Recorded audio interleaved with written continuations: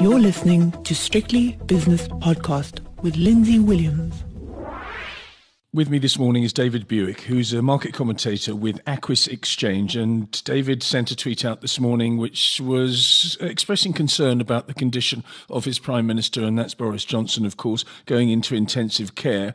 And David, I was struck by how it had struck you, and I found myself watching television late last night, as I do, because I always watch these Trump press conferences with a good deal of horror. But the news of Mr. Johnson going into, Prime Minister Johnson going into intensive care, I didn't realise how deeply it would affect me. I mean, despite the fact I haven't agreed with a lot of his policies and many of his statements, I thought to myself, well, you know, I am British after all, and he is my Prime Minister, so I'm feeling a little bit edgy. Did you feel the same way? Very much so. Lindsay, I mean, he's Marmite, there's no question of any doubt about it, but regardless of political persuasion, and bearing in mind that the country, right or wrong, decided that out of Europe was the best way, he was the only man in the United Kingdom of Great Britain and Northern Ireland who could have achieved what he achieved. He is an extremely charismatic person. He is full of energy. He gets very frustrated if he doesn't get his own way quickly. And he will be like a caged tiger before going across the bridge, Westminster Bridge, to St. Thomas's Hospital, where obviously he is in a distressed state.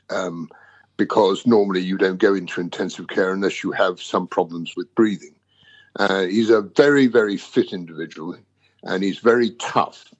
And if anybody's going to pull through this with flying colours, it's going to be him, for the simple reason that he has the resolve of a man. I've only met him a couple of times, but when you meet him, the charisma comes out of every single pore.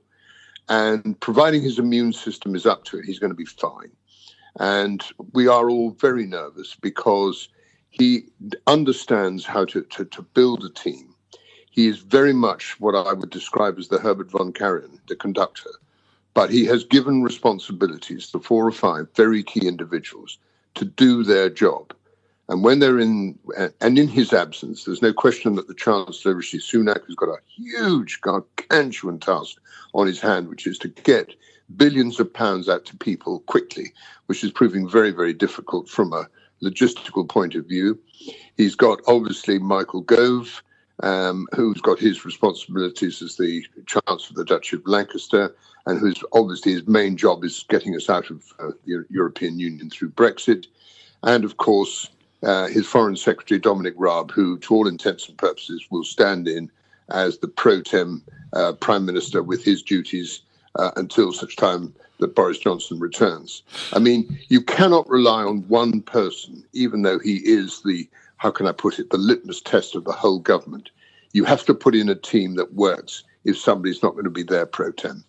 I quite like the way that Dominic Raab has sort of stepped up a level, because he looked prime ministerial when I saw him at a press conference. I mean, he's obviously been thrust into this role unexpectedly, but I thought he acquitted himself rather well last night. Well, you've got to look at his background. He's a lawyer. Everybody said, he's got no experience. Trust me, he has. He had 8 years in the Foreign Office as a lawyer advising the Foreign Secretary and people at a very senior level. So he knows how government works.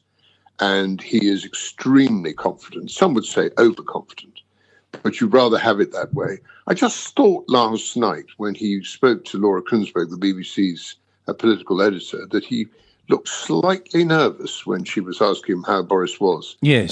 In thing. And not so much nervous as concerned. Sorry to interrupt you. He looks concerned, and I thought maybe he knows something. I saw that look in his eye as well, and I thought maybe he knows something that we don't. But anyway, expand your theory, if you would. And, he's not everybody's bag, but he's hugely confident. He believes passionately in what he's doing. I get the impression, talking to people, and frankly, to be honest with you, Lindsay, I only know people in low places, but they tell me that he commands respect, and he is a very hard taskmaster, and he will be relentless in his quest to deliver Boris Johnson's will and his mandate and his wishes during this very troubled time in the course of probably the next month, I would think, because I don't think you recover from this sort of situation within 5 minutes. I think The recovery could be quick in terms of he's going to be okay, but to actually being fit and proper to do the job of work, it could be 2 or 3 weeks. That's a very neat metaphor for what's going on in the economy, the world economy, the British economy. It doesn't matter where you are. We're all going to have to recover. And I wonder if we are going to recover to the same extent that we were enjoying before. In other words, for example, if you're a bar or a restaurant, will you reopen? Do you have the resources to reopen? Will you employ the same number of people that you used to employ? Or will it be a slow grind to the upside as we regain our confidence and also reattain the lifestyle and the habits that we had before? I mean, for example, you, David, you're a gregarious character. You have had your life turned upside down. Will you go back to that life? Yeah, because I suppose in a modest way that I'm a street fighter, and I've never really hit the big time, but I've always loved the City of London. I've loved its atmosphere. I love what it stands for. I've seen so many things go through, from the euro-dollar market in the 70s to the abolition of exchange controls on sterling by Lady Thatcher in 1980, which was the biggest thing that's ever happened in my life, yes, to the Big Bang in 1986, to the financial crisis in 2008. None of them come anywhere near this. This is as close as we'll get to 1929. And we will see, in my humble opinion, drops in GDP by the second quarter, by, say, the end of June, beginning of July, of between minus 15% and minus 30%, 30% in various parts of the world. Can we recover? Of course we can. What is in the hands of people, which they don't accept yet, they're 95% there, is the quicker we get back to work. So if we got back to work at the end of June, we'll recover quickly, not as quickly as people think. But bars and restaurants, they'll all start employing people again. People haven't been spending money because a lot of them haven't been given any money until hopefully Chancellor Sunak steps up to the plate. And I'm pretty certain he will, because he'll have to. But, you know, there is the wherewithal. People will have, some capital left. Hopefully people have been unbelievably selfless in giving donations, cutting back on their remunerations, that kind of thing, because people know the chips are down. It's all hands to the pump. But if people start to think, this doesn't affect me, I'm immune to this stuff, and keep going outside in this beautiful weather, then we have got a problem. Because the quicker we get back to work, the quicker the world will recover. If people abuse their privilege and think they're immune to this, and I do feel sorry for people who live in the 75th floor of a high-rise with no garden, with 3 children aged 6, 4, and 2, a nightmare.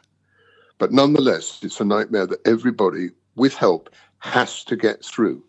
Because if we're still in some kind of lockdown in December of this year, the world has a serious problem. The world does have a serious problem. We will recover, yes, but it's the nature of the recovery that fascinates and concerns me at the same time. For example, David Buick, you're, as I said before, you're a gregarious character. You like the company of other people. You like to dig around in low places with low people sometimes. And maybe you go to lunch 4 or 5 times a week. Maybe you go to dinner twice a week. Maybe you go for a drink 3 times a week at a pub at the old Bank of England in, is it Fleet Street or the Strand? I can't remember where it is. But anyway, the fact is you're out and about. Will you go back to those old habits? And will the UK's population go back to their old habits? Or will suddenly we and other countries' populations become populations of savers rather than spenders? I mean, these are fascinating questions that we need to assess now in order to project our financial futures, if you see what I mean. Yeah, I do, Lindsay, but old habits die hard. I am an outgoing person, but the one thing that I've noticed in lockdown for the last 3 weeks is how much I've enjoyed the mobile phone and Zoom and WhatsApp and FaceTime and all these things, to talk to friends, to have Zoom dinners. So you go and say, right, we're going to have a curry, and they go and get theirs, and we all sit down at the table at 7 o'clock or whatever it is, and you switch the Zoom on. And you carry on. We have to sort of compromise. And am I going to stop going out to lunch? No. Am I going to stop going out to dinner? No. But am I going to do it as much as I did in the past? No. And other things that are going to change. I think one of the things that's changed us enormously in the last 3 weeks is these huge offices in the centre of London or Manchester or Birmingham or New York or Philadelphia or Johannesburg or Cape Town. You don't need them because we've all proved that providing we've got offices for board meetings and general management meetings, people work really well from home. Why? Because they've had to. And, I could see the price of commercial property cascading downhill in the next 5 years. I don't think it'll be the case for domestic property, but you don't need to be spending thousands of pounds or rands, for, billions of square feet just because it's judicious and it's the sort of thing to show that I'm a big company and that I'm to be reckoned with. Those days are gone. And I think you're going to find that people who've got good COOs and finance directors are going to become even more important because you want to be saving every nickel and dime you can so that you can rebuild the respective economies of the world around. Do you think that the world's stock markets have fully discounted the worst case scenario that you sketched out earlier on? In other words, GDP falling between 15 and 30% in the short and medium term? Or do you think there is more to come, David? Well, your listeners need to know, and I'm sure I'm teaching my grandmother to suck eggs, and if I am, they've got to forgive me. But 80% or 75% of the trade that is going on in the market now is algorithm, program trading, or short-term trading. And there's a lot of people manipulating markets out there, up and down. And there is a feeling, we had one from one of the respectable people in JP Morgan 2 weeks ago, thought that would light at the end of the tunnel. I thought it was very precipitous. The market went up in New York 21% over 3 days, 16.5% here in London.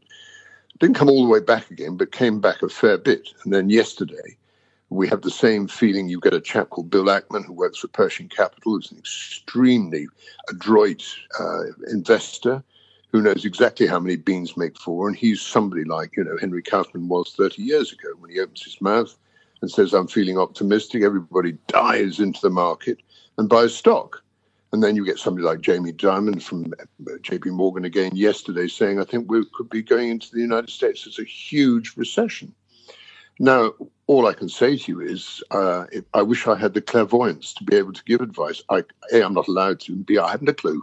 All I will say to you is that if we look at a graph from the 12th of February, the dates which the World Health Authority, who I'm still furious with for not calling this pandemic beforehand in a really serious way, and if they did, why didn't the world's leaders listen to it? If you look at a graph, it'll look like a child scribbling on a bit of paper. It's going to be up and down dramatically between now and whenever we go back to work. And in my humble opinion, I'm very happy that the market has recovered half what it lost, or thereabout, because I'm a pensioner. And people who've got pensions really need the market to recover. But do I believe this is a real market? To be honest with you, Lindsay, I haven't got a clue. Okay, I haven't got a clue. You're very honest and you're very forthright, and we appreciate that. David, what I'd appreciate now is an assessment of how you're feeling. You're having these Zoom curries and all sorts of other things that I don't quite understand, but you are in apparently an age group that is at risk. Are you healthy?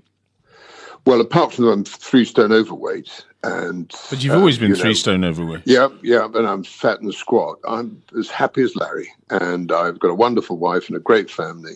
And do you know what? Above everything else, Lindsay, I'm terrified, so I'm going to behave myself. Yes, I'm also terrified. David, thank you so much for enlightening us this morning. That's David Buick from Aquis Exchange, speaking to us from London.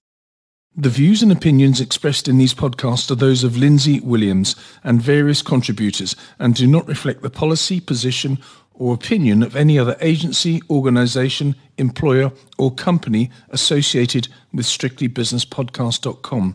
Assumptions made on the analyses are not reflective of the position of any other entity other than the speaker or the author. And since we are critically thinking human beings, these views are always subject to change, revision, and rethinking at any time. Please do not hold us to them in perpetuity.